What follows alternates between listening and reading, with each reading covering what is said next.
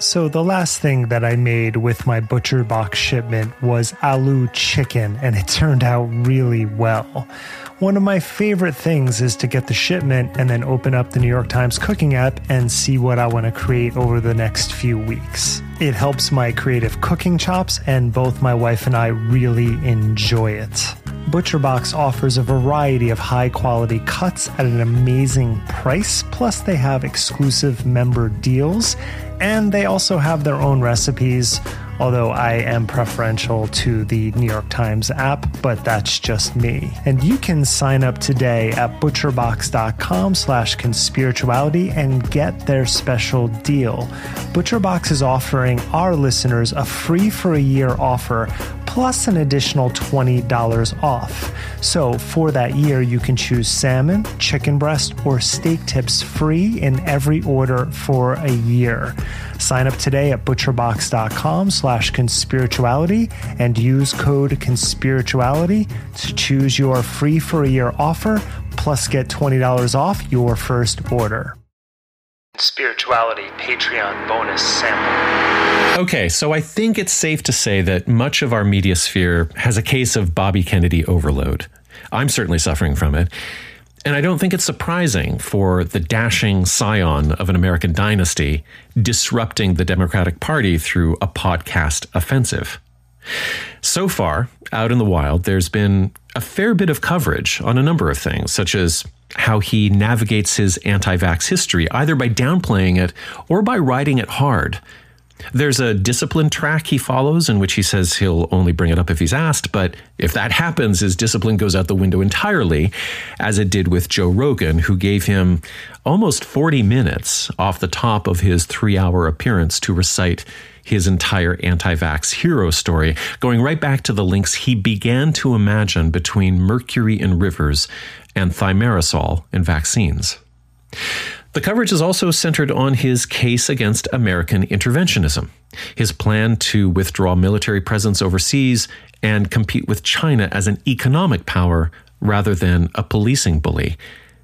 And also there's coverage about how he describes federal agency capture and the revolving doors between industries and regulatory bodies. But when asked how he would face down corruption, he asserts over and over again that he's a staunch free market capitalist, that somehow that same corporate competition that poisoned the Heartland rivers and corrupted all of the medications can somehow be shepherded to rebuild a more wholesome America. So those are the basics of the mainstream coverage so far. But there's so much to cover with Bobby, and it's hard to keep up. He's podcasting his ass off, and just setting aside the content, that fact alone is a good place to start with some Marshall McLuhan-inspired observations about his media and messaging. In speaking to both Jordan Peterson and Barry Weiss, Bobby suggests that just as his uncle Jack in 1960 realized that he could thrash Richard Nixon in a televised debate, famously, Jack appeared relaxed and was willing to wear makeup, Bobby understands that podcasting is the hot medium of the moment.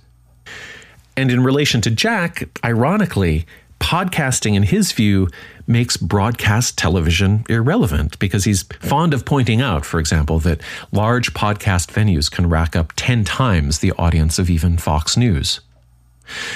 This self-conscious media mastery is part of the background to him challenging Dr. Peter Hotez to a debate on Rogan's show. He knows he will simply appear stronger, more virile and impassioned. He will play better off of Rogan than Hotez will. They're not going to simply tag team the bow-tied, tilly hat-wearing scientist with factoids. They'll tag team him aesthetically and with a shared temperament that will increase Bobby's charismatic profile. Because for him, muscular Catholicism is not just a philosophy, it's an embodied performance. And as if to underline the point, we're now getting video clips of his shirtless workouts at Gold's Gym in Venice, and also claims that he will lead a medication-free health revival by example. The second point on this McLuhan angle is that the long-form podcast is tailor-made for the kind of gish gallop and entranced hypnotic speechifying that Bobby does so well. 3 hours on Rogan, 2 hours on Aubrey Marcus, 90 minutes each on Peterson and Barry Weiss.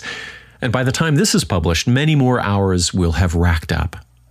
Even when he gets significant pushback on a legitimate news podcast like the Wall Street Journal's Free Expression with Jerry Baker, he gets 38 minutes. Now, he's not the only one, of course. Vivek Ramaswamy is podcasting wherever he can, and Marianne Williamson has never turned down a microphone.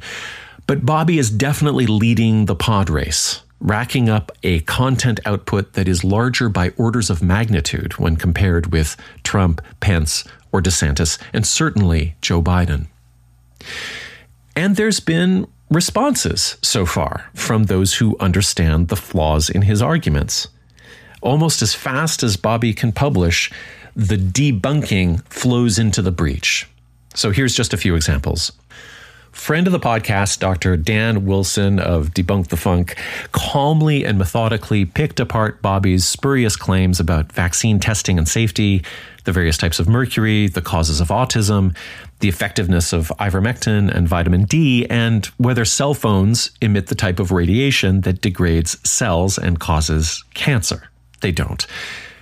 There are other debunking pieces as well. There's a really good one from Bad Stats, the Twitter account, and I'll put that in the notes too. But then there's also two big pieces about Bobby's version of events surrounding his 2005 article in Rolling Stone and Salon called Deadly Immunity, which helped popularize the false connection between vaccines and autism. In a piece for The Nation called Just Another RFK Jr. Lie, I know because it's about me, editor Joan Walsh writes, I edited Kennedy's error-ridden piece on a vaccine autism link, which Salon later retracted. We caved to the truth, not Big Pharma. And in the piece, Walsh recounts how, after issuing the 5 major corrections to the article, they just had to pull it. And she describes it as a low point in her career. Then, in a CNN article called RFK Jr.'s Reign of Error, correcting the record about yet another false claim he just made, Jake Tapper fact-checked Bobby's claim that they'd worked together for months on a TV documentary tied to the Rolling Stone Salon article. Bobby claimed that Tapper had admitted that corporate had killed the TV spot. But according to Tapper and all of the receipts he brought, none of that was true. They did one remote interview for a 2-minute segment, and that wasn't pulled at all. But it ran in June of that year with Tapper citing experts who contradicted Bobby's findings. And then finally, Dr. Paul Offit, professor of pediatrics at the Children's Hospital of Philadelphia and co-inventor of a rotavirus vaccine, responded to what he characterized as outright lies that Bobby told Joe Rogan regarding a phone call they had in 2003 about thimerosal. There's a reported pattern of falsehoods here, and not just about science, but more troublingly about personal interactions. And that's my focus, because scientific misinformation and relationship toxicity are related in this case, but they're also different, and I think the latter deserves more attention. And I will say that all of the pushback is crucial because a presidential candidate can't be allowed to lie, and consensus reality is increasingly fragile, and it has to be expressed to remain accessible.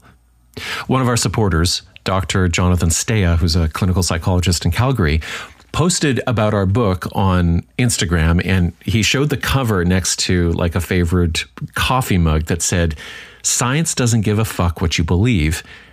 And I love that mug. And it's not like science exists or operates outside of this realm of discourse, personalities, aesthetics, and relationships. We can't point to it as though it expresses its own authority outside of the frameworks of social power and trust. And that's why Stea and so many others have to keep walking the walk. And it's also why they will be called pharma shills or gaslighters as they attempt to engage the facts on the ground. And this is part of why I don't think it's enough to debunk Bobby's melted grasp on reality. we have to understand what he's doing in relational terms that makes his views so compelling. Career contrarian Barry Weiss set out to answer a version of these questions in her 90-minute interview with Bobby in his LA home. In her preamble, she explicitly said that she wasn't going to interrogate his views on vaccines and autism, for example, because her focus was going to be on why he was connecting with rising percentages of Democratic primary voters. Of course, in the process, she gave him carte blanche to continue to lie about the facts. But she was able to elicit a transparent statement from him about how he understands his own appeal. She asked him about the dangers of populism, how populism seeks a scapegoat, how it reduces political tensions to very simplistic terms. And he agreed with her and suggested that his family had unlocked that problem, that his uncle and especially his father had formed populist coalitions across class and racial chasms, but that in 1972, the segregationist George Wallace had somehow seized the votes left up for grabs in the wake of his father's assassination. So there are echoes here of disillusioned Bernie voters casting their lot in with Trump. Weiss asked him to interpret that strange turn, and his answer leads us into the heart of his technique. So what do you take from that? Well, I took from that every nation, like every individual, has a darker side and a lighter side, and that the easiest thing for a populist leader to do is to appeal to our darker angels, our anger, our hatred, our fear, our bigotry, our xenophobia, anti-immigration, misogyny, etc. So there's strong progressive coding in there, relating anger, hatred, and fear to xenophobia and misogyny, but he's very familiar with directing anger, hatred, and fear in other ways, as we'll see. He went on to explain that Wallace and similar figures use the alchemy of populism to exploit disillusionment and cynicism, but that his family's legacy was to use it to invoke idealism. Is that really what he's doing? To answer this, I'd like to examine several clips from his peak COVID speech on January 23rd, 2022, at the Defeat the Mandates rally on the steps of the Lincoln Memorial.